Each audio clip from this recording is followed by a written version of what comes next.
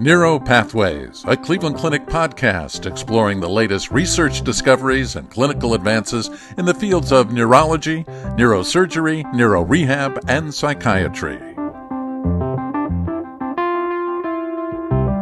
Advances in gene discovery are paving the way for the promising use of targeted gene therapy for neurologic disorders in both pediatric and adult patients. In today's episode of Neuropathways, we're discussing the advanced techniques being used by today's genomic researchers and the profound application they may have in treating the most common and rare neurological disorders. I'm your host, Glenn Stevens, neurologist, neuro-oncologist in Cleveland Clinic's Neurological Institute. Joining me for today's conversation is Dr. Dennis Lal. Dr. Lal is assistant professor and assistant staff in Cleveland Clinic's Genomic Medicine Institute and Neurological Institute. He's also a visiting scientist at the Broad Institute at Harvard and MIT in Cambridge, Massachusetts, and group leader at the University of Cologne in Germany. Dennis, welcome to Neuropathways. Thank you very much. My first question is going to be a broad one, and that is that when we look at the genome itself, it certainly had a remarkable accelerated course. I'm a neuro-oncologist, and I think glioblastoma was one of the first tumors that was characterized for the genome. But can you start off the stage for today's conversation by taking us through the last 10 to 15 years to what we know today about the genome itself? Yeah, thank you very much for inviting me today to speak. Very happy to talk a little bit about genetics and how it's affecting disease. So I think there are a couple milestones how genetics improved over the last 15 to 20 years. First of all, in the early 2000s, that was the time where we fully characterized the human genome, where the great hope started to that. Now we, in 2000, around 2000, we had the first complete human genome, and everyone was very hopeful to that we basically can solve all human genetic disorders or disorders where we thought genetic plays a role in the next 10 years, in the next decade. However, that didn't deliver actually. So the next kind of revolution started more like 10 or 8 years ago when a new type of technology came to market, which was a new version of decoding the DNA through sequencing. So before, this was a very, very slow process. But in the technology improved significantly that you can decode one human's genome in roundabout a week of time. Whereas in 2000, it would take you like 5 to 7 years and roundabout $30 billion to decode a single genome. But 10 years later, that can be done in a week. And this enabled then the clinical integration of clinical sequencing, at least at the beginning for research and today for clinical screening. And with the massive integration of clinical sequencing, we learned a lot about genetic diseases. And today, in many Western societies and in many academic and even now also non-academic centers, clinical genetic testing is now routine. So the goal is to identify, obviously, the right genes and the right patients that would fit the therapy correctly. Where are we in that? Do we have some that we can do that with, or is this still in the future? What's the status? So this is quite interesting. So when it comes to moving towards genetic or targeted therapy, there's typically a game plan. So the first part is identifying the causal gene. And this is at the end, not the gene, it's more or less the mutation in that gene, which leads to the abnormal functioning of the gene and associated protein. And then typically what people do is they try to identify the patient which really matches this defect, because what happened is that people thought that patients have version 1 of the disease and that this could be explained by genetics. However, what genetics told us is that version 1 of the disease can be explained by 10 different genes. So there's more clinical heterogeneity, which is correlated with genetic heterogeneity. So once it's figured out which gene does which subtype of the disease, then people have also biomarkers or clinical biomarkers like endpoints, and then people try to develop therapies where you, for example, replace the gene by like a virus, which brings in the healthy version of the disease into the body, or by improving the amount of the remaining healthy gene, also through just some modifying nucleotides like therapies. And this is, what people try now.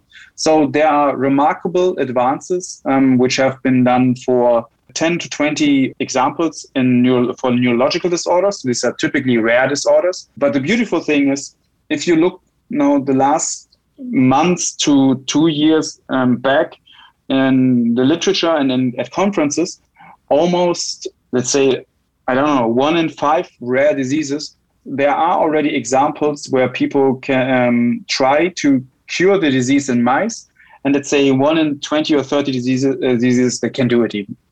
So it's the beauty about these genetic approaches are that the framework is the same, but you only exchange the gene which you want to target.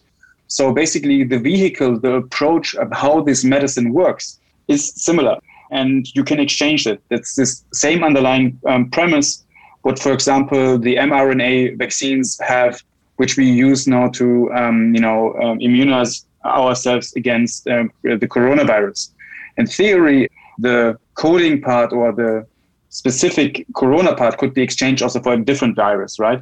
So, and the same underlying premise or the idea is also behind the targeted therapies for the neurological diseases. And that makes many, many, many people hopeful, because if we look at the animal studies, which are way more ahead, obviously, than compared to human studies, you can see that you have a disease which we know, for example, since 30, 40 years, which is devastating and is really disabling the person's life long, and they even die early.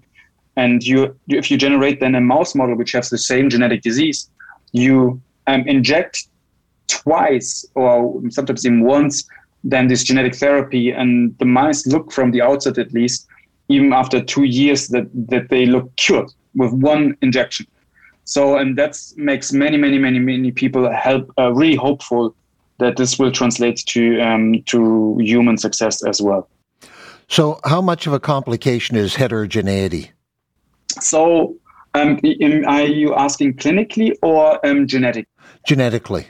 One of the lessons we learn, and this is across the board and from cancer to neurological diseases, pediatric and adult, is that what we can clinically capture through our methods which we use in routine care or even in advanced care, let's say looking at an MRI or an EEG or a PSG or whatever, we group people together which look molecularly on a genetically level not the same. So to us, the level of granularity which we can access with the technologies which we have in hand, they are frequently not able to capture the full-blown molecular heterogeneity. That means if you, for example, I can just give an example from epilepsy where we work. We can have a disorder which is called developmental epileptic encephalopathy, which is a severe pediatric brain disorder associated with a lot of seizures, daily seizures, which cannot be treated with any form of therapy which we have available. And the children have severe intellectual and many other diseases. For us, we were able to group them clinically into 20 different groups, and some disorders which don't really fit the bin.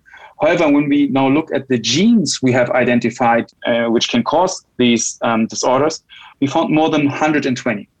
So there are many, many parts of, let's say, of an engine, if you think about the car, which can break, which leads to the situation that the car is slowing down or is not driving at all. So, and if you want to precisely restore that, you need to identify what is wrong to make the engine work again. Doesn't help if you repair one part which is actually working, if the underlying thing which is broken is not exchanged. So you mentioned a little bit about the work you're doing in epilepsy. I see that you've come up with something called a polygenic risk score in epilepsy. Can you talk about that a little bit and how that might help you in treating patients? There's a general rule in genetics and in disease the more common the disease is, the less likely a single mutation can play a role. And the other way around, the more rare and typically devastating and early onset the disease is, the more likely a single variant can explain it all. So this is something what we have, which is called selection. So if you imagine you have a mutation which is totally devastating, that will not be passed on, right? Because you will never have the chance to have children yourself, because it's already, as a child, it might be even lethal. However, if it's mild enough that you can have children, you might be disabled, but you can still have children, this can be passed on. So there's this general rule that common variants of mild effect lead to common disorders. However, these variants are considered as having really, really tiny effect. So, and this is what we basically observe for all common disorders, from Alzheimer's or dementia, to Parkinson, to diabetes, to common forms of cancer or risks to develop tumors, and overall, to literally overweight, height. So everything what is even traits like risk taking, everything what makes us up as a human. These have all genetic components, but they play a modest role. And what you can do is you can do very large studies where you look at, say, like in 1 million people, and look at their BMI and ask, hey, what is in the genome different between those people who have a high BMI compared to those who have a low BMI, or people who have epilepsy versus who don't have epilepsy? And then what you will find is you will find between 5,000 to 200,000 mutations, which you see in almost every 10th individual in the population, which you find a little bit more frequent in individuals which have a certain trait or disease, just a tiny bit. And these small variants, if you combine them, they add up, and then you can use it as a score. And for example, this is what we did in epilepsy. We could identify 30,000 risk mutations, which individually have like a super tiny effect. However, if you ask then in a cohort or like on group level, 1,000 people with epilepsy, how many of the 30,000 risk mutations for epilepsy do you have? You will observe that on average, they will have, let's say, 17,000. And then if you take, say, 10,000 people who don't have epilepsy and ask how many of these risk variants for epilepsy do you have, you might find only 13,000 on average. So this is then considered as a higher polygenic risk, which gives you higher chances to develop epilepsy. So, and to make a long story short, so we can use now this score and look in an independent cohort, and what we see is that we can identify around about 1% of people, it's not many, who have a 4-fold risk to develop epilepsy at birth. And the best example, where this is almost clinically meaningful is Alzheimer's, where you can score someone's risk to develop Alzheimer or dementia, depending on what kind of score you use, with almost 90% accuracy at birth. So most of it is associated with the ApoE4 allele, but there's also like another 5% risk which can be attributed to variants outside of the ApoE4 allele. Well, the biggest question is, do you want to do this? Is it meaningful? Or there are examples for Alzheimer's that, if you have lifestyle interventions such as learning a new language or being more mentally active, that this could protect you in certain situations. And there's good example for stroke, for example, that if you have a better lifestyle in terms of nutrition and you lower your risk of having blood clogged, basically, then you also are at lower risk to develop stroke, even if you have a high genetic score. And there's a lot of research in that direction. I guess one question that comes up would be the cost of doing these types of tests. If you want to do a polygenic score for any kind of disease, you would have to make an investment. If you would do it for research, you would have to pay $30. Then you have around about 500,000 regions in the genome characterized. And there's some magic which can happen through the statistics, where you can make out of 500,000 regions 10 million. And with this, you can literally do a genetic risk score for all diseases. You can use just bioinformatics, where you take the known risk variants and just ask to which degree an individual has them. So So that's literally would cost $30. It's very cheap. But at the end, it has to be clear certified. So for clinical purposes, and someone needs to make sure that the quality is good. And so it would be more expensive. But it's not crazy expensive compared to an MRI, which can cost like $5,000 to $7,000, right? So, but when it comes to sequencing, so when you are interested in a specific mutation in which is harder to assay, then for research, it would cost you $600 to do a whole genome. But if you want to do it for clinical purposes and you need also an interpretation and these kind of things, that can range up to like to 5,000, and it goes up depending on which level of quality you have to significantly more. So if you have someone that has epilepsy and they have a polygenic risk score that's at a certain level, how does that help you clinically with the patients, or doesn't it? Yeah, so the polygenic risk scores for epilepsy, they are not established. So this is just purely research. And for most diseases, I think it changes a little bit for atherosclerosis and Alzheimer's, but yet these polygenic scores for the common types of disorders, that's purely research. So, but people are trying to implement them. However, when it comes to sequencing, where you look at these monogenic disorders, the single mutation which makes it all, that can have, for epilepsy as a good example, have game-changing care paths. For example, there are people who have mutations in the voltage-gated sodium channel. If they have mutations which lead to increased function in that same gene, then you use sodium channel blockers, and the child has controlled seizures. However, if you have a mutation in that same gene and channel at a different position, then you might have loss of the channel function. So here you want to avoid sodium channel blockers because it makes it worse. And this is like an example where the gene alone is not enough information. You need to have the interpretation of the individual variant. And I think there are also very good examples, cancer space, where the variant information is very, very important. However, one wonderful example how genetics can help clinical care is a rare disorder, or it's a relatively rare disorder, where children have mild microcephaly, seizures, and sometimes also movement problems. And so they're pretty severely disabled after the second year of life. And because they have mutations in the glucose channel. And because this mutation leads to loss of the glucose channel function or glucose transporter. However, if you give them ketogenic diet, because then it's a different kind of metabolic pathway, they're basically cured. So they develop normally. However, if you look clinically at the child, you would not be able to come up with the hypothesis that this child has this specific glucose transporter version of epilepsy, because it looks just like an epilepsy clinically. So you would need to do the genetic testing to come up with this hypothesis.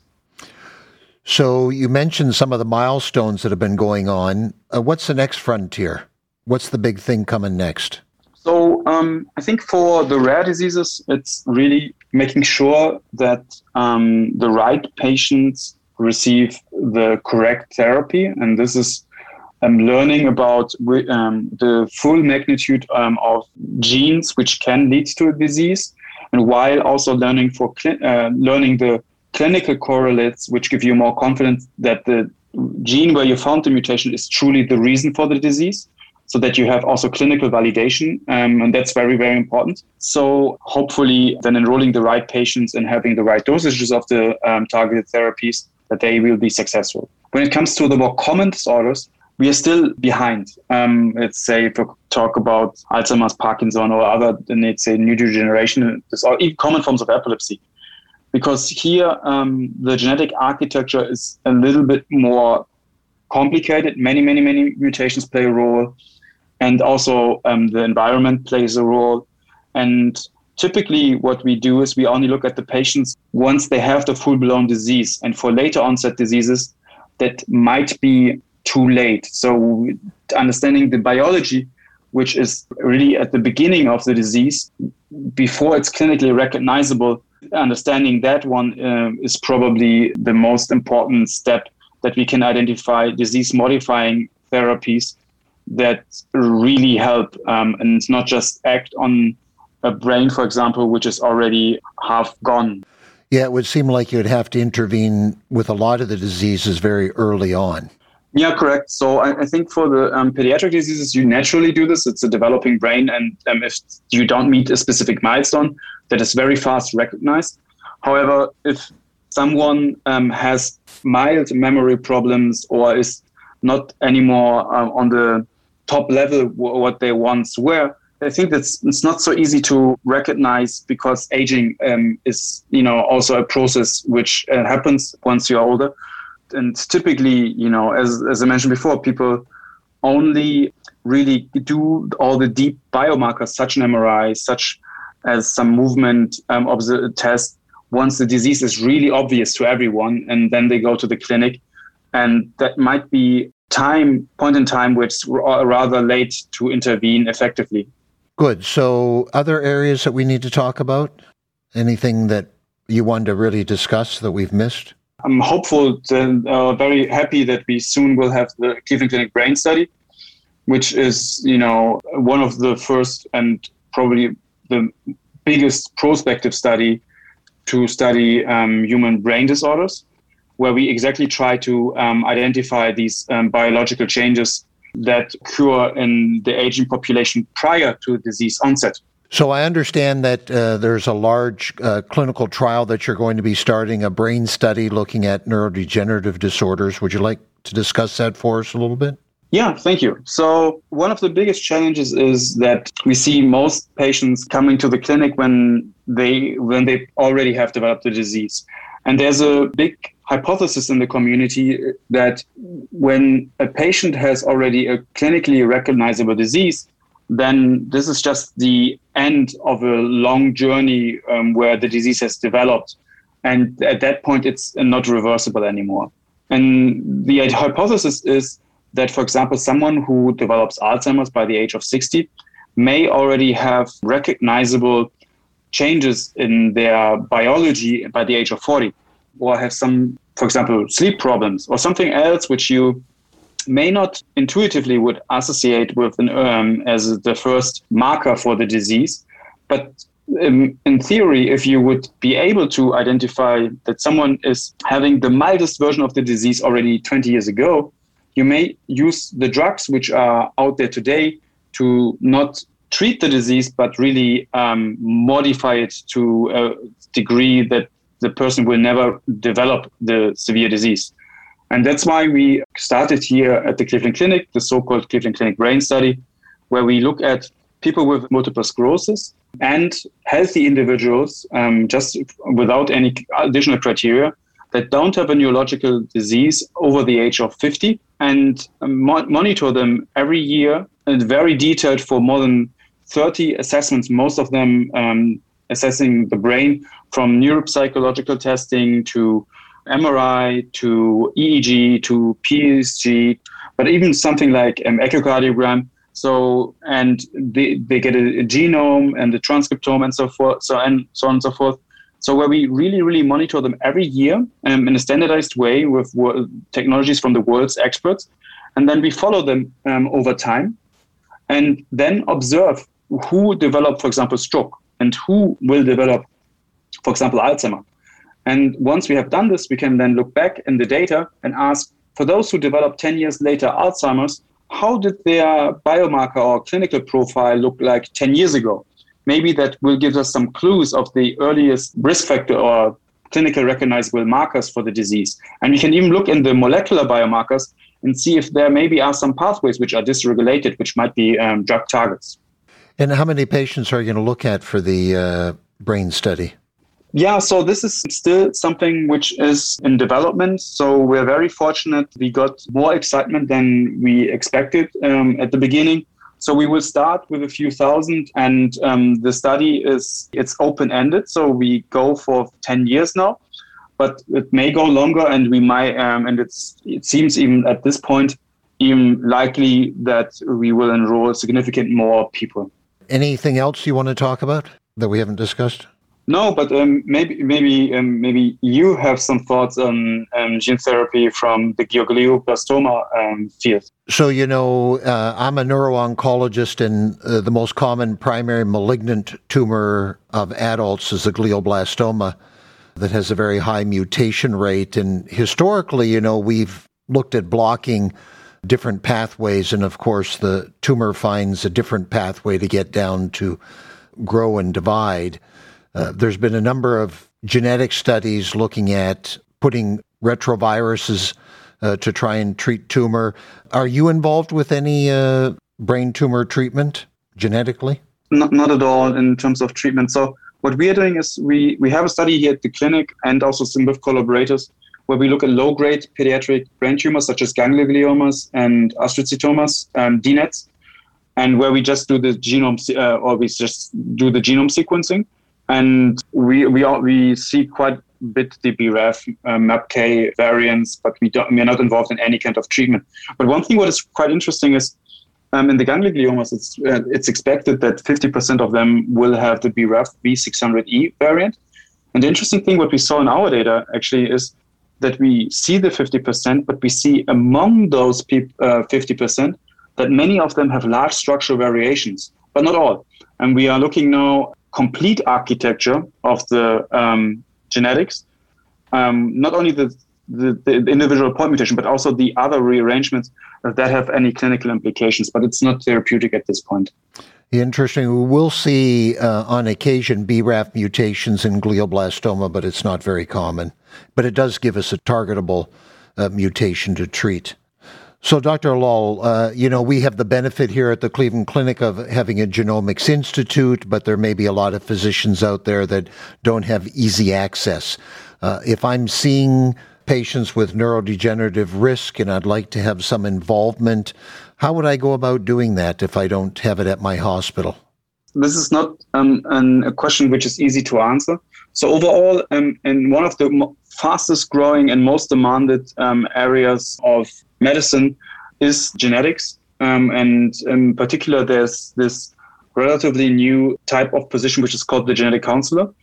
This is an individual which is specialized typically on the disease type and the genetics of this disorder. And they are really trained in communicating genetic findings to patients. And they work together with a geneticist or clinical geneticist. And that is probably the best way moving forward. However, when I say this, I'm giving at international meetings at the Cleveland Clinic, but also outside, a lot of training workshops for neurologists. One thing what I really have to stress, and that's a personal opinion, but it's just experience what I observe, is that for many types of diseases, genetics is a really fast-growing field because it can explain a significant amount of patients and it's growing. If you work as a treating physician in an area where this is where you make the same observation that genetics seems to become more and more important, I really, really, really encourage you to not hope that the genetic counselor also be able to guide you in terms of treatment, because that will not happen. The genetic counselor or the geneticist, they will only be there to make sure that the variant is pathogenic or not. However, what kind of treatment would fit that patient based on the genetic etiology, that will be the decision of the clinician. And also clinical treatment in genetics is very close to research. So in many of the drugs or care pathways are a little bit more exploratory. And to have a good intuition and gut feeling to if a patient would fit a certain drug and where also a certain skepticism is important. This is only possible if you familiarize yourself with genetics. So for those which have to look at the genetic test results, and this happens from many, especially neurological domains, I would really encourage yourself to re-educate yourself, because what we learned even 4 years ago is old school compared to what we know today in the field of genetics, which is a really rapid evolving field. And I know it's really demanding to keep up the pace, and it's even almost impossible if you take care about patients. But there might be people in your department to talk to, and I would just try to stay open-minded and try to keep up with the information, and also reach out to people who know or have more experience, and then because you will be able to better care for your patient with all this new knowledge which is available. I will just echo what you just stated, and that is that within the Cancer Center, we do have genomic boards where patients will have molecular testing, and that will be discussed at a molecular board so that there are individuals that have better understanding than others to help guide treatment options for patients, which is very helpful. So, Dennis, I'm looking forward to the future of gene therapy. It sounds very exciting, and it sounds like if I go to sleep, there'll be something new tomorrow. Looking forward to the hope that we all believe that it will bring us for ourselves and for our patients. And I'd like to thank you for joining me today. Thank you very much. This concludes this episode of Neuro Pathways. You can find additional podcast episodes on our website, clevelandclinic.org/neuropodcast, or subscribe to the podcast on iTunes, Google Play, Spotify, or wherever you get your podcasts. And don't forget, you can access real-time updates from experts in Cleveland Clinic's Neurological Institute on our Consult QD website. That's consultqd.clevelandclinic.org/neuro, or follow us on Twitter @CLEClinicMD, all one word. And thank you for listening.